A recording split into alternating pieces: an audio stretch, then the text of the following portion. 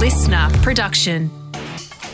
Good morning, sports fans, and welcome to The Scorecard. My name is Liam Flanagan, and this is your fast fun hit of sport for Thursday, the 1st of April. But I'll make you a promise. There are no April Fool's jokes in this podcast, especially not the performance of Tim Tszyu. Don't believe the hype. That's been the attitude of so many of Tim Tszyu's opponents. He's just a kid with a famous boxing surname, they said. But last night, Tszyu made Irishman Dennis Hogan a believer. And down goes Hogan. Hogan's down. You don't want no more. It's over, Ben. Heading into the 5th round of last night's Steel City showdown in Newcastle, Hogan had been warned by his trainer that he was going to throw in the towel if Hogan kept absorbing punishment like he was from Tszyu. And after he was dropped by a vicious uppercut from Tszyu in the 5th round, the towel came flying in. A groggy Dennis Hogan presses forward, takes it 1, 2, and it's over. And he is the sole taker. Tszyu has done what he told us he would do. That is a world-class boxing performance by Tim Tszyu, who can't have many doubters left. The win maintained Tszyu's perfect professional record at 18 fights, 18 wins. And in his post-fight press conference, Tszyu made it clear that he's ready to show the world that the hype is real. I want to be a global boxing star, and that's my goal, and it's always been my goal. And I think I need those big names. There's a few boys that really interest me. But even in victory, and with the boxing world paying attention, Tim knows the shadow of his famous dad Costa still looms until he's world champion. My dad was an undisputed world champion for 10 years. What have I done? You left Dennis Hogan with a fair old headache today, I reckon, Tim. I'm in Miami trick. Ash Barty is through to the semi-finals of the Miami Open. Ash Barty through to the semi-finals in Miami again. The defending champion with a fine performance. Barty defeated Belarusian Arina Sabalenka in 3 sets to set up a semi-final clash with Elena Svitolina. But more importantly, it means that unless Barty loses her semi-final and Naomi Osaka wins the tournament, Barty will hold on to her world number 1 ranking. I'm the king of the world! Probably queen of the world. The point is, the Barty party continues.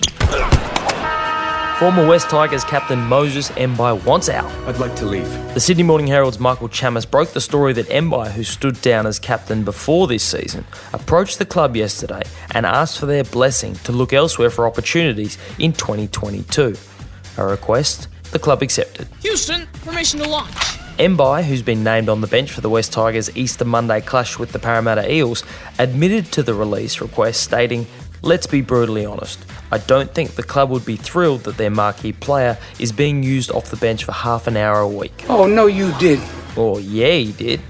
Mbai still has a year to run with the Tigers on a reported $800,000, a salary he knows he's not delivering on, saying, "I'm not ashamed to admit that the club is not getting value for money out of me."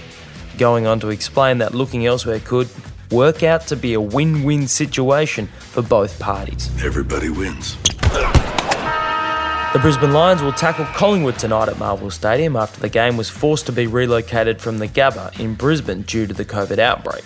It's a change of fortune from 2020 when most of the other teams in the AFL were forced to live the bubble life on the road while the Lions were able to go to sleep in their own beds, a fact not lost on Brisbane coach Chris Fagan. I don't think there's too much sympathy for us because I think the view was last year that we got the easy side of things and that all the other clubs had to move around, and that's fair, and I understand that completely. And we knew that at some point in time we'd have to take up a similar sort of challenge that will probably come our way, and now it has. So the idea is to embrace it, and we'll see how it all unfolds over the next few days. But so far, so good.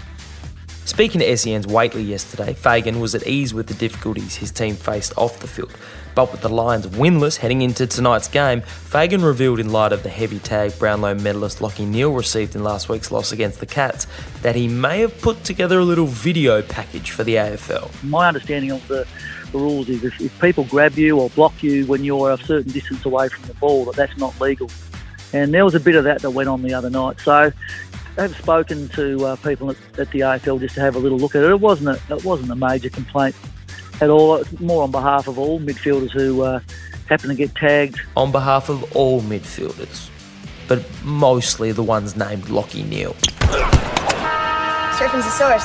Change your life, swear to God. The Rip Curl Newcastle Cup gets underway today, marking the start of the men's and women's World Surf League tours. Let's go surfing, come on. Everybody's learning how. Come on, the weather outside is weather. With COVID making the iconic Bells Beach event non-viable, the tour will start with a 4-event stretch in Australia beginning today in Newcastle, then Narrabeen on Sydney's northern beaches, before moving to Western Australia for events in Margaret River and on Rottnest Island. But surfing is one of those sports that is subject to the whims of Mother Nature. So let's check in with Surfline forecaster Ben McCartney for what sort of conditions we can expect on day one of the Rip Curl Newcastle Cup. Moderate to fresh onshore winds will take the edge off conditions from early on, but expect a further improvement by Friday as lighter winds see cleaner southeast swell hanging in around waist to head high. Sounds great, Ben. What does any of that mean? Beyond that, we're seeing a dynamic pattern as dual swell sources develop in tandem over the Tasman Sea. I'm sure that sounds very surfy, Ben, but what about the waves? This holds good potential for a sizable round of south groundswell. Thank you for absolutely nothing, Ben. And that is your Fast Fun Hit of Sport for Thursday, the 1st of April. Now, if you're at a loose end over the Easter long weekend, never fear, because tomorrow we have a very special Good Sport Friday edition of the Scorecard, where I'll walk you through all of your sporting options for the long weekend. I'm Liam Flanagan. We'll see you tomorrow on the Scorecard. Listener.